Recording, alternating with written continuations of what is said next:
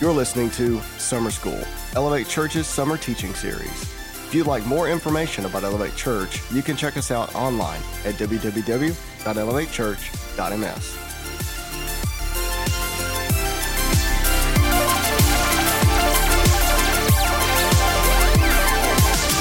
In a series that we do every year called Summer School, and that's where some of the other pastors of the church get a chance to teach you guys, and it's really awesome. It's a chance for Pastor Robert to get a break, and it's a chance for us to kind of stretch our legs a little bit and teach, because we really like to do that.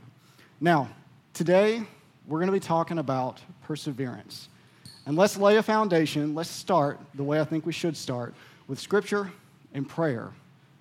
So our main word today is coming out of Galatians 6:9. It's, let us not become weary in doing good, for at the proper time we will reap a harvest if we do not give up. Let's pray. Father, I thank you for the opportunity that I've got to teach a word today, and I pray today that others would be blessed, not by the words that I say, but the words that you say through me. Lord, I thank you that you've given me this opportunity, and I think you've brought people here so that they can be blessed today. I thank you for the way that you love us and all the wonderful things that you've done for us. And in Jesus' name we pray. Amen. So, we're talking about perseverance. Now, we're going to set it up a little differently. The people around me, they say, oh, you're pretty smart. No. I just work really hard for it. I have my whole life. And so when I have to understand things, sometimes I got to compare them, and sometimes I got to look at definitions. And so what we're going to do today is we're going to look at two words, and we're going to talk about the difference between persistence and perseverance, because they really are very, very different. Now, look, I teach a lot of times, and if you've been in my groups, even I've taught here, I always ended up pulling out a dictionary. And I really didn't want to do that this time, but it happened anyways. So we're going to look at the definitions of these two words. So first, perseverance. Perseverance is steadfastness in doing something despite difficulty or delay in achieving success. So it's steadfast despite achieving success. And the next definition of persistence is firm or obstinate continuance in a course of action in spite of difficulty or opposition. So now, let's work for it. Let's break it down a little bit. So we're going to start cutting words out of here and look at what these things really mean. Perseverance is steadfastness despite delay in success. And persistence is obstinate continuance in spite of difficulty. And we're going to break it down one more time because we're working for it. Perseverance, steadfastness, and persistence, obstinate. So, who in here has been obstinate with their parents or maybe their spouse? Did it go well? No, probably not. Y'all just make sure to tell Kathleen Rogers that she loves it when I'm obstinate with her. It's her favorite. Yeah, y'all don't tell her that. Yeah, so first, I want you to see that there's this very big just difference in tone between those two things. You know, first you've got persistence is kind of obstinate, and you've got this perseverance is steadfast. And I think a lot of times when the Bible's teaching us about people continuing on, running the race set before us, it's talking about perseverance. But the difference in those things really does come to be very deeper. So we've got something special today. You guys have a fill in the blank, so let's put it on the screen. If you like to take notes, we've got sheets called sermon notes, and it's perseverance isn't blank, it's blank. This is kind of the foundation of what we're going to talk about today. So if you're taking notes, our first word is persistence. Perseverance isn't persistence. Right? Because we looked at the definitions, we can tell that they're different. Perseverance isn't persistence, it's purposed. Perseverance isn't persistence, it's purpose. We're going to be coming back again and again to that phrase today because I really want to lay down the difference between these two things because it'll make a difference in your life. Now, let me say it just a little bit differently. You don't persevere, you persevere, here we go, you persevere towards a very clear goal, right? Steadfastness despite delay and success. But you don't really persist towards anything. So persistence in itself is not really, that's not really a bad thing. But what I want you to see is that perseverance has a goal in mind. And I want you to know that if you just persist, If you just go to your job every day just because you do it, if you do anything in life just because you do it and you feel like you're spinning your wheels and you don't understand why, it's not going to end well. You're going to quit. You're going to burn out. And so the way I want to talk this today is I want to tell a couple stories. I'm going to tell a story from my life, and then we're going to look at a story from the Bible to really try and spread these apart. Because I don't know about you guys, but I've really used these words interchangeably a lot in my life, and I didn't know what I was saying. I think I've probably even tried to help people and use these words, and I didn't realize what I was saying. So first, let's tell a story from my life. Now, I want to be really, really clear. This is a tough story, and it's going to relate to some things that you guys may be going through. And I want you to know that my story is not your story. And more importantly, my context is not your context. I can't tell you what decision to make. I can't tell you how to feel about what you're going through. I cannot give you a definite answer on those things. Those things are between you and God. But what I want to give you with these stories today is hope. Because that's what the Bible teaches us almost above all, is hope. So my story starts almost 10 years ago when Kate and I got married. And so we got married young. And I'd never trade that for the world. I love my wife. I love our family. And I'm proud that we got married young. We were 20 and 21, still in school, scrappy. We lived in a tiny apartment. I loved every single minute of it. But we decided not to have kids yet. We said, yeah, let's put it off. There's no possible way we could have kids, and that's fine. And so we waited a few years. If you know me, I was an engineer for a little while. And so I got a job at an engineering office. I worked. Things started to stabilize. And we said, okay, it's time. Let's try and have kids. And so it was a Wednesday. And I got an email at 10 a.m. I was off work that day. I took a vacation day. And the email said, your last pay period was yesterday. You need to clean out your desk tomorrow. And we need to be out of the building by Friday. No severance, no nothing. I got laid off. The company I was working at ran completely out of money. We'd actually had a meeting with the CFO the week prior, and he said, everything's fine. We got a new investor. It's perfect. And then it came crashing down on a Wednesday, a Thursday, and a Friday. We were going to start trying to have kids the next week. And that put a stop on that. And we said, we can't possibly do it. And so I floated around. I did everything I could to provide for my family. I did jobs here and there. I sent resumes all over the state, but it still didn't stabilize. I built fences and pulled Ethernet cable. I did whatever I could. And so I ended up here, which is another thing that I'm amazed. You can look back at the way God moves your life, and it's incredible. You never can quite see it when you're stepping in it, because sometimes you're in the forest. But it's incredible the way he put me here. So he put me here, and things started to stabilize, and we said, you know what? It's time. Let's try to have kids. And so we tried to have kids for 2 years. And it didn't work. And so we're adults here, and so that process is fun, right? People, whenever I heard people say, oh, you're trying to have kids, great, that's fun, that's exciting, that's awesome. But the thing that nobody really talks about, and the tough thing I'm going to talk about today, is the pain that comes when you don't conceive. And so every month, there's a reminder that it didn't work. And every month, it's like this knife goes deeper and it turns harder. And it gets worse and worse and worse. Your friends start to doubt if you're in a situation in your life that looks like persistence to them. They start to doubt that you should even continue. We saw doctors. The doctors started to doubt, and they said, you shouldn't continue. And I know that some of you in here have tried a lot longer than 2 years. And I'm not speaking to your situation. I'm here to give you hope. So it got hard, and it got really hard for us. And the other thing is that when you see, if you're married, and even if you're in a relationship with a boyfriend or girlfriend, when you see them hurt, when you see the people around you that care, when you see the people you care about hurt, it hurts you. And so that pain extends both ways in a relationship, and it got really hard. But God held up his end of the deal. So Kathleen and I, we knew. And it's hard to say how we knew. Again, you can look back and see God working perfectly in your life, but when you're in the storm, it's hard to see. But we knew God had told us somehow that we were going to have at least one biological child. So we stuck through it. I think we persevered because we were working towards a goal. We had an end game in mind. We knew that we were going to have a child, at least one biological child. So we kept trying, and we kept having faith and hope that would happen. And there's a little 1-year-old girl in the back that proves that God holds up his end of the deal.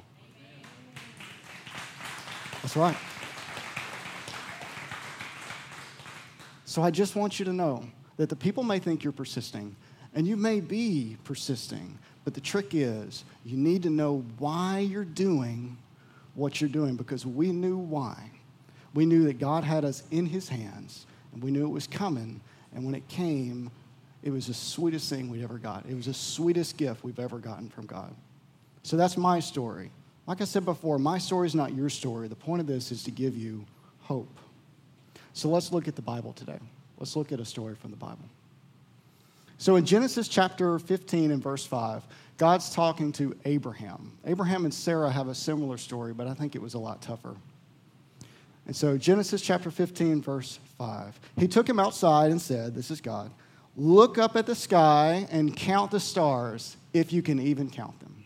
And then he said, so shall your offspring be. So God's telling Abraham here, you're going to have kids. It's going to be so many you can't possibly even count it.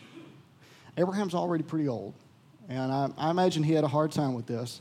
But in verse 6, and he's still Abram here, he said, Abram believed the Lord, and God credited it to him as righteousness. Despite the circumstances, he believed.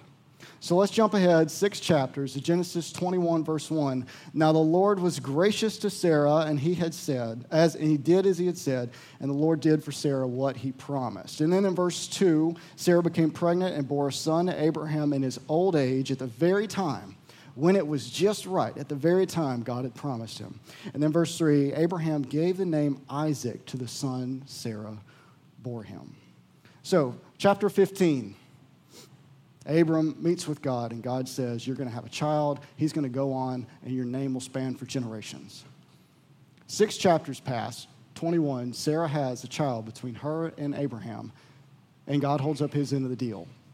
Now, when we look at stories from the Bible, I think we should try to personalize them. I'm guilty of this too, and have been for a long time.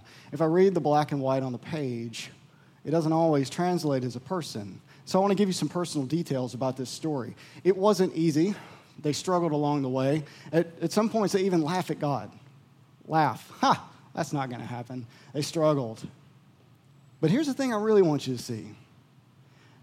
6 chapters is just a few turns of the page, right? Especially in Genesis.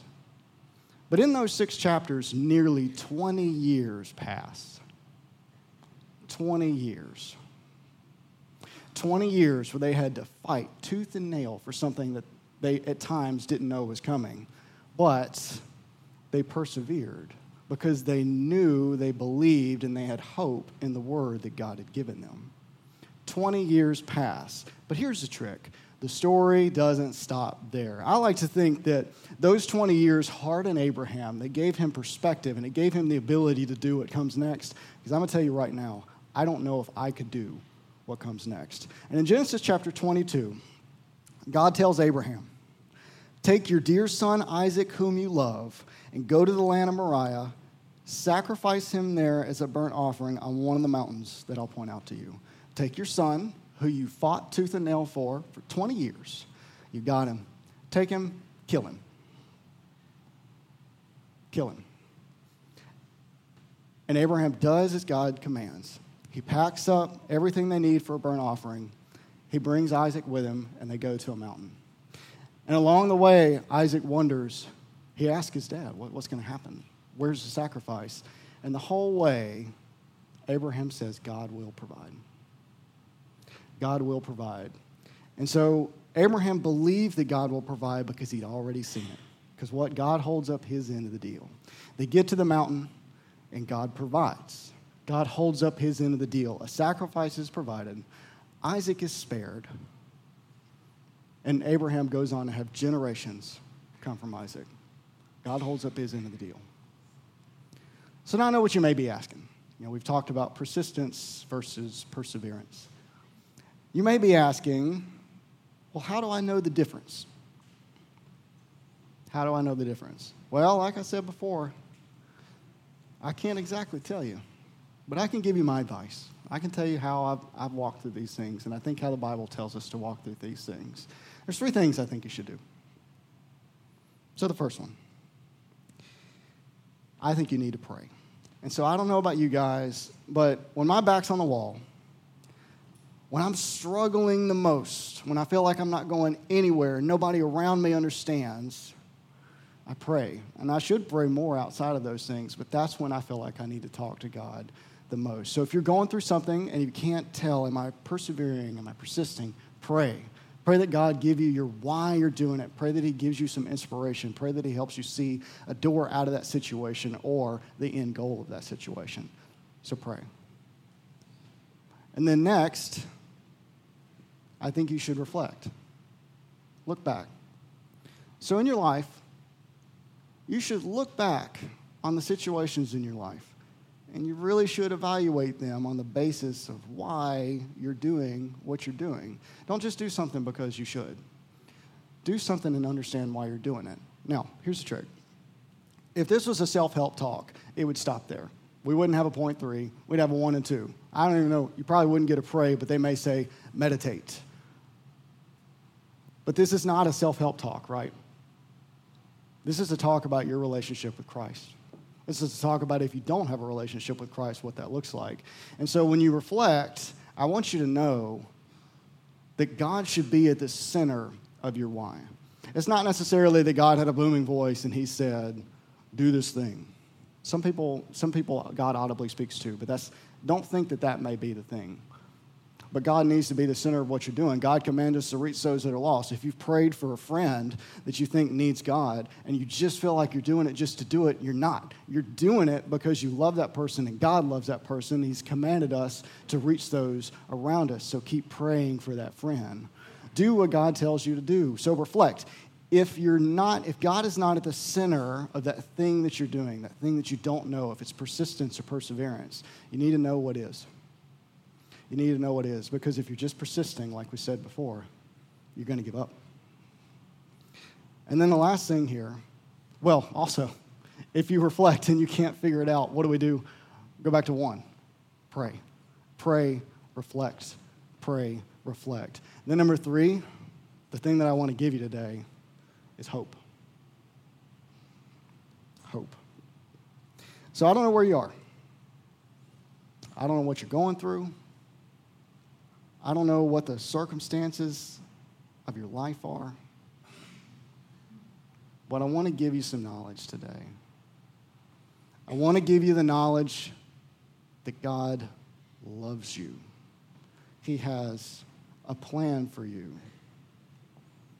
And more importantly, Pastor Robert taught, I think it was about a month ago, he taught that God hurts when we hurt.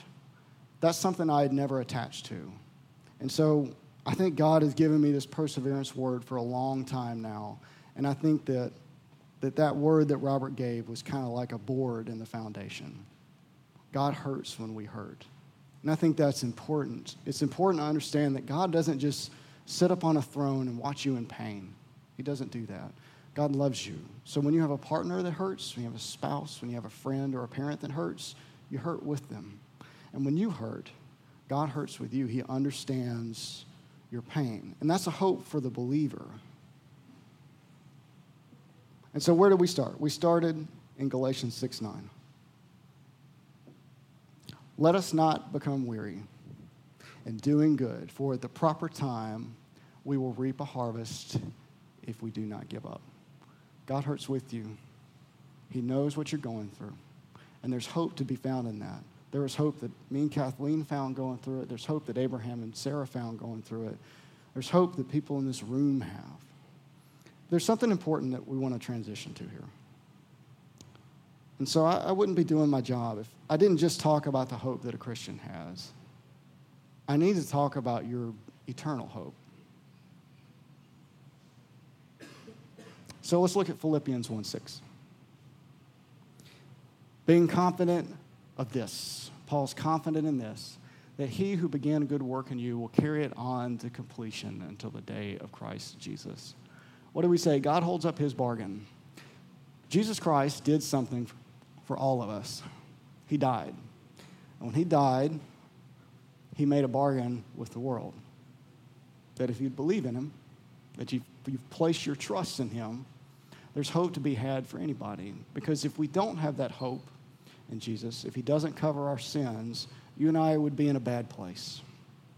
You know, all of us are sinners. All of us have done things, and Christ died to cover those things. That's the bargain. So let's everybody bow our heads, close our eyes. Let's talk for just a minute. There's two things that I want you guys to think about. So if you're in life and you feel like you're just in this situation and you just don't know what to do and it hurts, I know if it hurts, I want you to pray. I want you to ask God for something on that, because he'll give it. He'll give you hope. Maybe he'll give you a word. God used, in our lives, he used our parents, the people closest to us, some of the only ones that knew. Pray that God would give you hope in those situations, and think about why you're doing them. You know, if God isn't at the center of those things, what is? What should be driving you in those areas? But next, if you're here today and you don't have an eternal hope, if you haven't trusted God, there's a prayer I'd like you to pray with me. But it doesn't stop at a prayer. So a prayer is a way that you make a commitment with God. It's a way that you start this process. But this commitment is a lifetime commitment. It's you giving your trust in God. But if you're here today and you don't have that eternal hope, let's pray this prayer with me. Father, please forgive me of my sins. I'm sorry that I haven't made you the center of my life. Thank you for loving me and sending Christ to die for me.